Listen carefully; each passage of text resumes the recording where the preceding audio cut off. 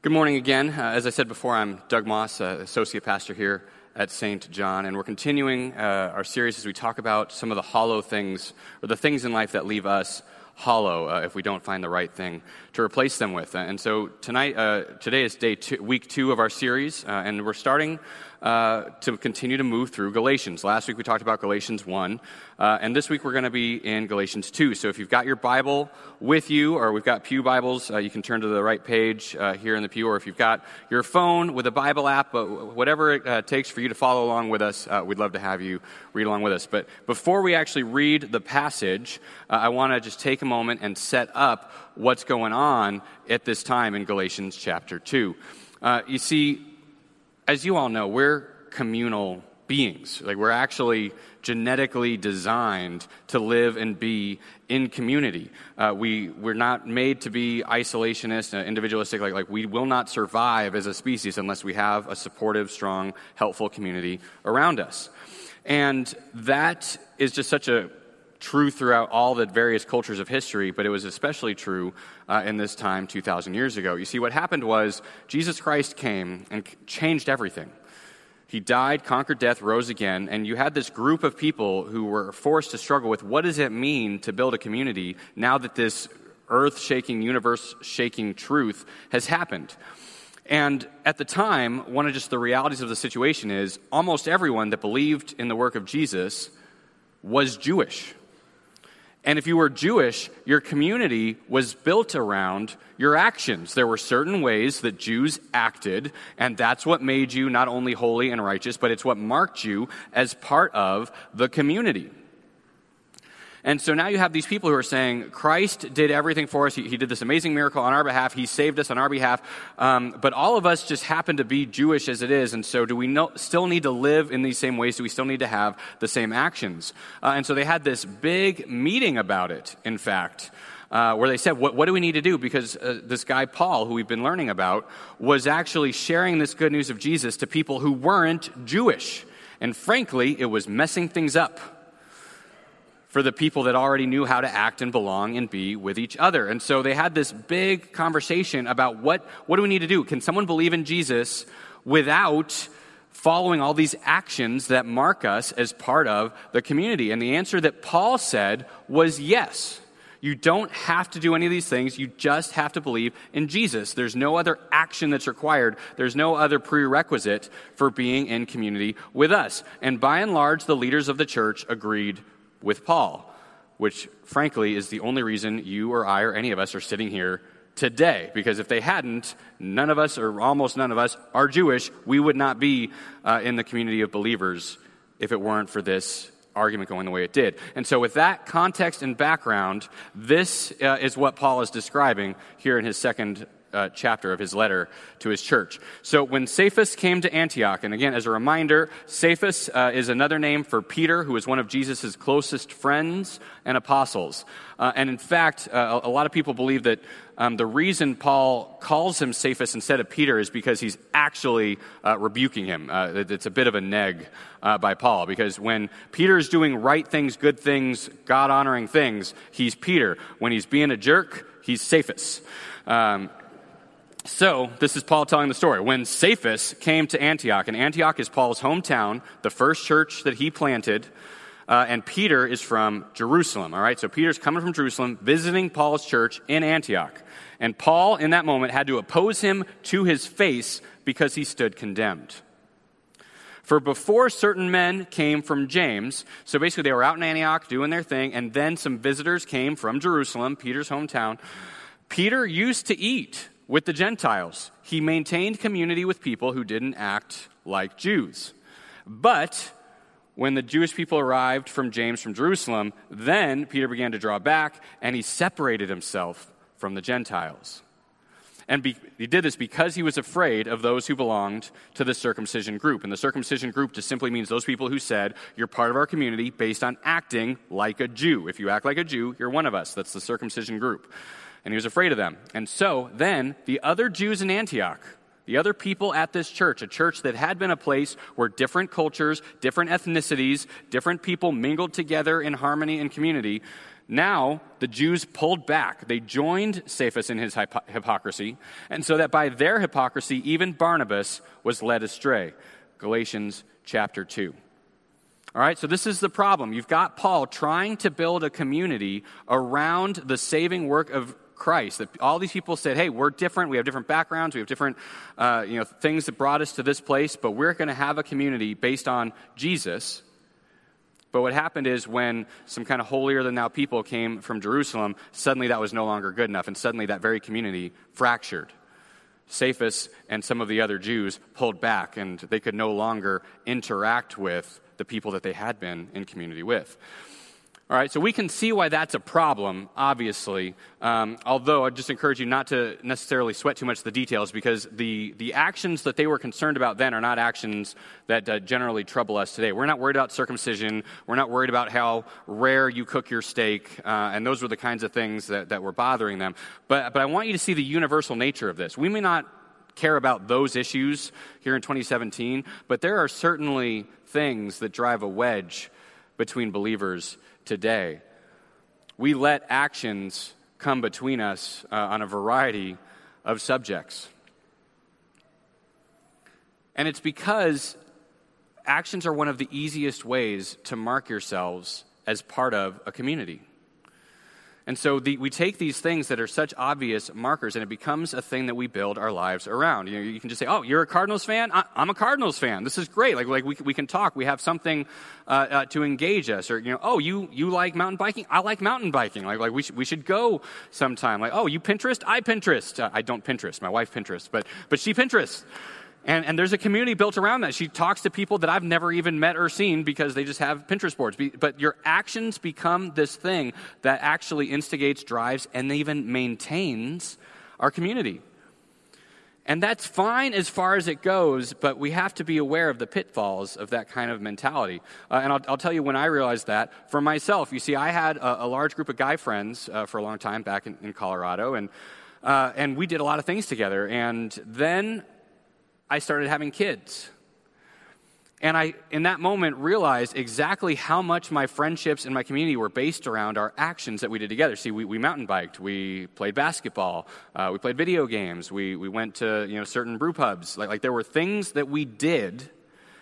And then when I had my first baby, and which began a long multi-year process of having babies, and I no longer had time to play basketball 2 or 3 times a week. I no longer had time to go mountain biking on the weekends. I no longer had the energy to stay up late and go to a brew pub because I had this new thing. I was still friends with those people. We didn't have a falling out. We didn't dislike each other. But I sure didn't see them anymore. And what sense of community I had was basically nullified the moment I was no longer able to participate in the actions that had defined our relationship. And that's one thing that was marked by just a season of my life and a significant change in my life. But that's actually even more important, I think, today as we've gotten to the point, especially with things like social media, where it is so easy to add or drop community with the click of a button.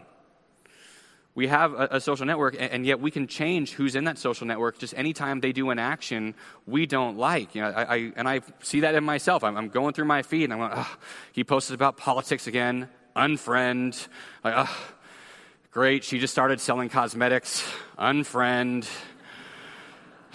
Oh, and this person's just posting yet another, silly cat video. I'll let you stay around. You're all right. You brighten my day. And in fact, I see more and more how very few of us have a true lasting community, because I think what we all desire, and I think what we saw go wrong in this moment in this one church 2,000 years ago, is we want a community that's bigger than our actions. We want a community that's not so fragile that if at any point we change a way we act or a way we believe, that we actually lose that relationship. I think we desire friends, relationships with people that are going to be with us through thick and thin, not based on what actions we commit or don't commit. And I think what we're seeing here is not just simply someone like Cephas being a hypocrite, although he was, But I think what we see is a group of early believers who were struggling so hard to find identity and belonging and community with each other. And they knew no way to go about it other than to have this set list of acceptable actions. Other than to say, this is what you do to be one of us. And again, that's going to be a natural default even for us now. I see it. Like we build our community around the people who do actions that are equivalent to ours. Oh, like you work hard at your job, I work hard at my job. Like, oh, you live, outside of the loop, I live outside of the loop. If you lived inside, it'd just be too long to travel to where you are. And we build community around these realities of action around us. And yet, we all, I think, inherently realize just how frail that is. And I think we all would like a community that didn't actually require us to live up to some external set of actions and behaviors. And I think that there's a way to get there. Because although action is a very strong and driving force for community, although it is a thing that marks us as part of a tribe and part of a group with similar values, I think that there is actually something even more powerful and even more bonding than joint actions. And I think it's this. It's being in a similar condition as someone else. You see, if we're just built around, oh, you like basketball, I like basketball, let's play together, then the moment that changes, that relationship also is irrevocably changed. But if we're actually built around a similar condition that we are all in, that doesn't change. And none of our actions, although they might come out of that, none of them become the thing that actually dictates our community. Just to give you some examples, when you can say to someone, you're struggling with cancer? I've struggled with cancer too. When you can say to someone, oh, you were laid off from your job, oh, I've been there. When we can say to someone, oh, you struggle with this thing, oh, I struggle with that each and every day. Or even what I've seen in my own life, when we can say to people, oh, you have little kids that you don't know if you're doing right by them or with them. Me too. Let's be young parents who struggle together. But in fact, if we can look at our similar condition, that is a communal bond and identity that far outweighs just whether we happen to perform the same actions or behaviors. And I think Paul was wise to that, and I think it was the reason he was so quick to call out Peter's hypocrisy in this moment, because he understood something that even Peter and some of the other early believers didn't understand yet at that time. And so let's continue with Paul's letter and see what he's saying about that. You see, he continued to talk about all of these actions that Jews thought they needed to perform to be in community together, and he talked about all the reasons why those actions weren't sufficient. And then he concludes with this. Paul says, for when I tried to keep the law, when I tried to continue to live up to these actions for the sake of being in the community of believers, when I tried to keep the law, it condemned me. It became a thing that he could not live up to and maintain. It became a false identity. It condemned him. And so I died to the law.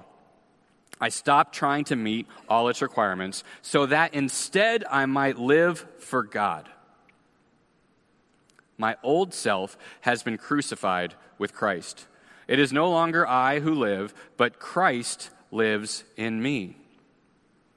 And so I live in this earthly body by trusting in the Son of God who loved me and gave himself for me. Galatians 2:19 and 20. You see, Paul saw how actions will ultimately fall short. If we're requiring someone to behave a certain way like us, that's never going to provide the belonging and identity that we all so desperately crave. But there is a condition that can unite us in spite of that. And the condition is this, that none of us can perfectly maintain the actions and behaviors of our communal group. None of us can be perfect citizens. None of us can be perfect believers. None of us can always maintain what our group asks us to maintain. None of us can. Every one of us will fall short. And so the condition that we are all in is the condition that Paul described. That we've all died to ourselves and that we live in Christ. And that's a vague concept, and I know it's a vague concept because my 7-year-old daughter was here at the message last night, and I had to spend like half an hour after church trying to explain to her because she didn't get it. And after half an hour of frustration, I've realized we're probably all in the same boat she is. And so here is something that I've found that I think is a physical metaphor for this truth that Paul is describing. And so I'd like to introduce you to Marine Captain Derek Herrera, who was a soldier in Afghanistan, was there deployed, and while he was in Afghanistan was shot and paralyzed from the chest down. Will never walk again. But I'd like you to see this video of Captain Herrera. Okay. For Derek and the close to 2 million other disabled people around the world currently confined to wheelchairs, the exoskeleton is a modern medical miracle. Just standing up was a movement out of the question until now. I'm going to press the standing button, and then I'm going to go into stand and stand up and talk to you.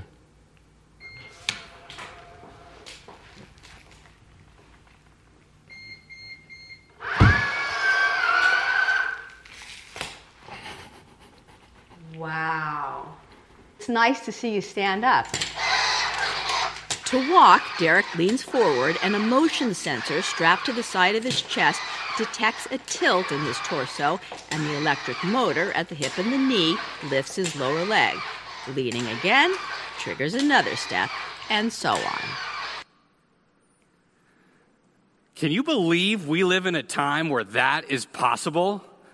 Is that not the most amazing thing? This guy whose body is paralyzed for life, who will never walk again under his own strength, but we live in a time where they have created an exoskeleton, where he can strap himself into this machine and he can stand and he can walk.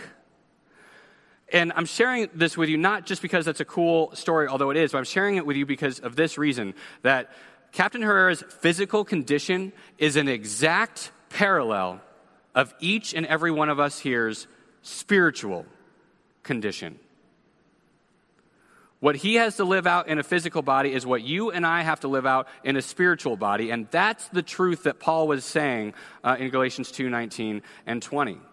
That when he says that we're crucified, what he means, maybe in a more understandable metaphor, is we are spiritually paralyzed. There is no thing you can do to a spiritually paralyzed body to make it better. There's no action you can perform to make a spiritually paralyzed body do things. It can't try harder. It can't will itself to greater deeds or more righteous actions.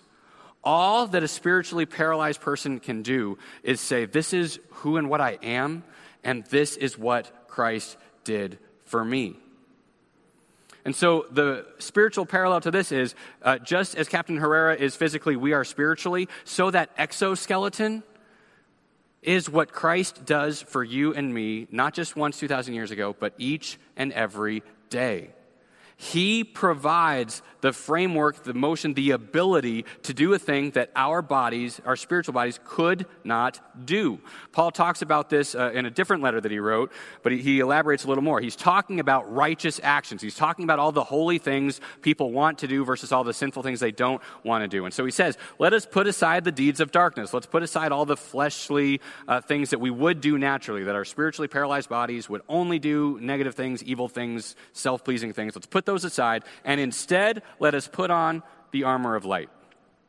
Let us behave decently as in the daytime, not in carousing. And again, these are just a list of the things that we as spiritually paralyzed people would do if it weren't for Christ in us. We won't carouse, not in drunkenness, not in sexual immorality, debauchery, not in dissension or jealousy. But rather, clothe yourselves with the Lord Jesus Christ. And do not think about how to gratify the desires of the flesh. Clothe yourselves with the Lord Jesus Christ. Paul's actually saying that we need to begin every moment of our life journey, every moment of every day that we live, by actually clothing ourselves, putting Christ on, strapping ourselves into this exoskeleton that Christ provides. That's what Paul's describing, and that's the linchpin, the secret to true community that he understood so clearly. I'd like to put another video on the screen behind me just to paint the picture for you that, again, this is another young man, Wade Hogue, who has the same device. But as you watch this man who is completely paralyzed from the chest down, as you watch him walk, I want you to see you and me. I want you to recognize a condition that trumps any actions that we might perform. You see, no one looks at this guy and judges him by how badly he's walking. No one looks at this person and says, well, why aren't you playing soccer? No one says, why aren't you running? They look at him and they say, I can't believe you're even moving. That in and of itself is a victory of all proportions. No one judges him by his actions because his physical condition is so clear that it immediately arouses our sympathy, our understanding. And in his community, no one in that community is saying, oh, you have to be a certain way physically for us to keep up with you or to do things with you. You have to be able to hang. You have to do these right things. All they're saying is, I'm just so grateful you were able to strap that suit on in the morning and join us. And in the same way, this is what a Christian community should be about. You see, it's so tempting as believers to look only at the righteous actions. It's so tempting to say, if you really loved Jesus, you would behave better or in a certain way. If you really like Jesus, you'd vote this way. If you really like Jesus, you'd serve this way. If you really like Jesus, you'd love these people this way. And it's so easy to reduce it to the actions. But what if instead we took a look at ourselves and a look at these others around us, and instead of saying these actions prove that you are or you are not part of my community, what if instead we looked at someone and said, you're spiritually paralyzed just like me? And that's our common condition. And now you might make different choices in your faith. You might take actions I actually disagree with. But the thing that unites us is not our actions. It's that we have the same condition. We are spiritually paralyzed people who only move, breathe, and walk because of the power of Christ in me each and every day. And I think we see how this is better, is more consistent and more unifying than relationship and community that's built around whether someone agrees with us or acts like us. In fact, as I was reflecting on my own Facebook tendencies to delete and unfollow people, there's actually one person on Facebook, and I disagree with and vehemently disagree with almost everything he posts. But I'm never going to unfriend him because about 6 years ago, we went through a very traumatic experience together. We suffered together.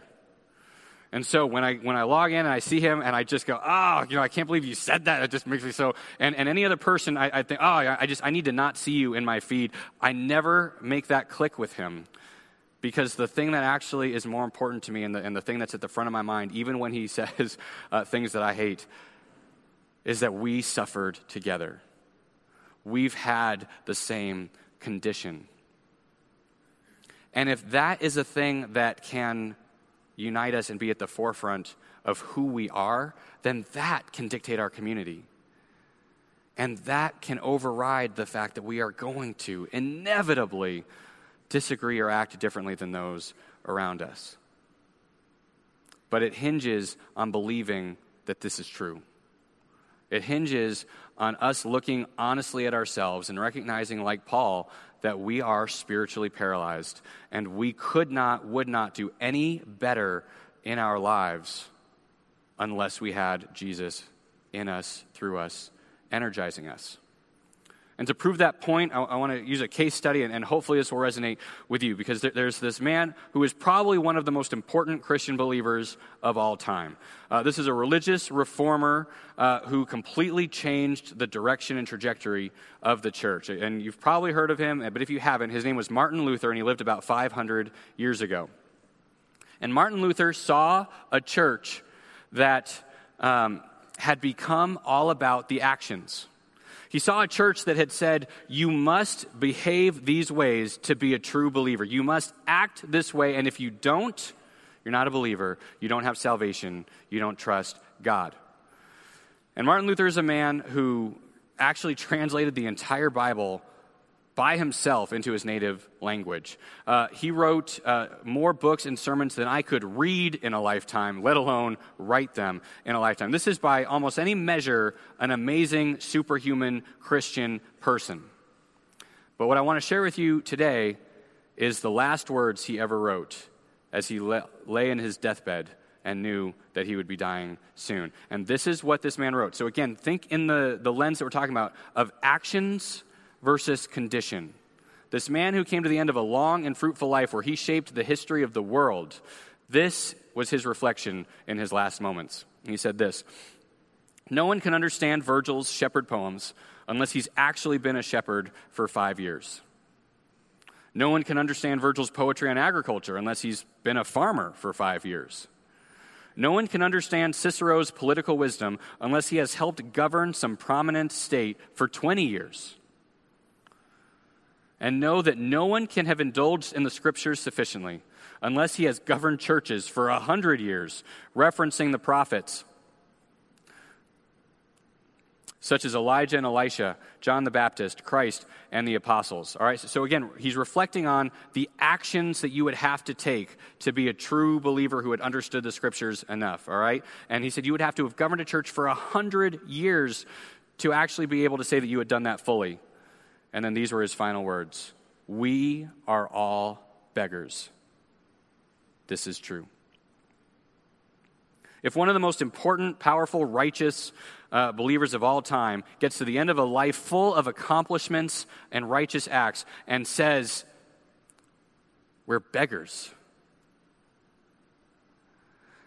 then how can any of us look at our own lives and start to pat ourselves on the back and say, "Oh, my actions are what define me. My righteous behavior is what dictates the community and I'm in. And I choose the people I surround myself with based on the fact that they make behavioral choices and they choose actions for the same reasons I do." If we pat ourselves on the back, if we find our identity in the holy, righteous actions that we think we commit in our own strength, then we will end up like Peter. We will be hypocrites, and we will never have the community that I think we all so desperately crave and desire. The only way to find a true identity, the only way to find a group of people who actually know you and accept you and love you, no matter what you do, is to admit first and foremost that we are all beggars. We are all spiritually paralyzed. And any good action that we do, and I hope that we commit and perform righteous actions. I hope that we are holy and that we love our neighbor and serve our neighbor. But we do it only because we've put an exoskeleton on first. Neither of those men can take credit for walking. Yes, it took perseverance. Yes, they had to practice. But the credit goes to the suit that they strapped on, that they used so that they could walk. And it's the same for us. Not a one of us can take credit for any holy or righteous action that we do. But what we can do is admit that we're spiritually paralyzed and give credit and glory for any choice we make that's good and holy and righteous. We give credit to our God.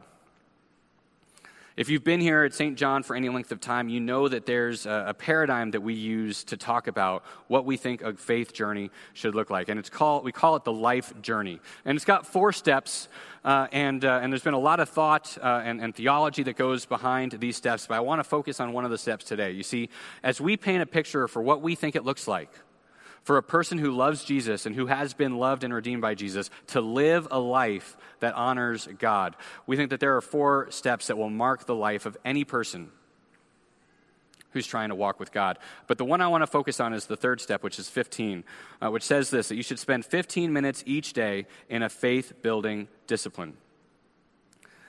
And I want to unpack this for a moment because I think that you can read this, and many of you have read and heard these steps before, but I think you can read this step and mistake it for an action that we are called to commit for the sake of holiness. I think it's easy to look at this and say, oh yeah, this is one more thing that our community does. This is one more action that proves that we're righteous, that proves that we belong as part of this group of people who love Jesus. But I want to reorient you this morning. I want you to look at this 15 minutes each day discipline and see it not as something that we do because it's an action that marks us as righteous, not as something that we do to prove that we've gotten holier and holier as our life has gone on, but to look at it this way: that just like those men every morning have to take a few minutes and strap themselves into this machine, they have to start their day by taking time to rely on a strength that is alien to themselves. Each and every one of us wakes up spiritually paralyzed. And each and every one of us needs to spend a few minutes in our day reminding ourselves, putting on Christ. We need to begin our time not thinking, oh, I'm paralyzed today, but today I'm going to get through on my own strength. Today I'm going to be holier and better, and I'm going to do actions that are going to prove I'm part of this community. No, we start each day with 15 minutes where we prostrate ourselves before God and say, I cannot do this without you. These 15 minutes are not spiritual exercise. They're 15 minutes where we are beggars before the Lord saying, please give me your power today. Please give me the strength I need to stand up and walk and perform any action that would be pleasing in your sight. And if we do this, it helps keep us from being the hypocrites that Peter was, because it never lets us go more than a day thinking that we do this in our own strength and our own abilities. If we do this, it reminds us each and every day of our condition, that we are spiritually paralyzed. And if we do this, it builds a community around this truth, that every one of us here needs God. None of us are holy on our own, and none of us could maintain a true community and identity on our own. We need God to do it. And so if you have not heard the life journey before, or if it's something you've heard but you haven't thought about, I would ask you, as you reflect on this truth that we see today, to be reminded that our actions are ultimately hollow unless they are rooted in our actual condition in Christ. And I'd encourage you to try, if this is something you already do, then great, to reorient yourself and to recognize what you're doing. If this is something you don't already do, to start doing it, not because it makes you better, not because it marks you as a person who can be in community with us or a part of our church, but to do it so that you could actually rely on the strength that Christ has for you, the desire he has for you to walk spiritually and to do the actions that he would love for you to perform. And this way, and only this way, can the actions we perform have merit, because now they're no longer something we do to earn community or approval. There's something we do out of the amazing sacrifice that Christ did for us. Amen. Now, as we continue our worship service this morning, we're going to move into a time of confession and absolution, but I want to do it a little differently this morning.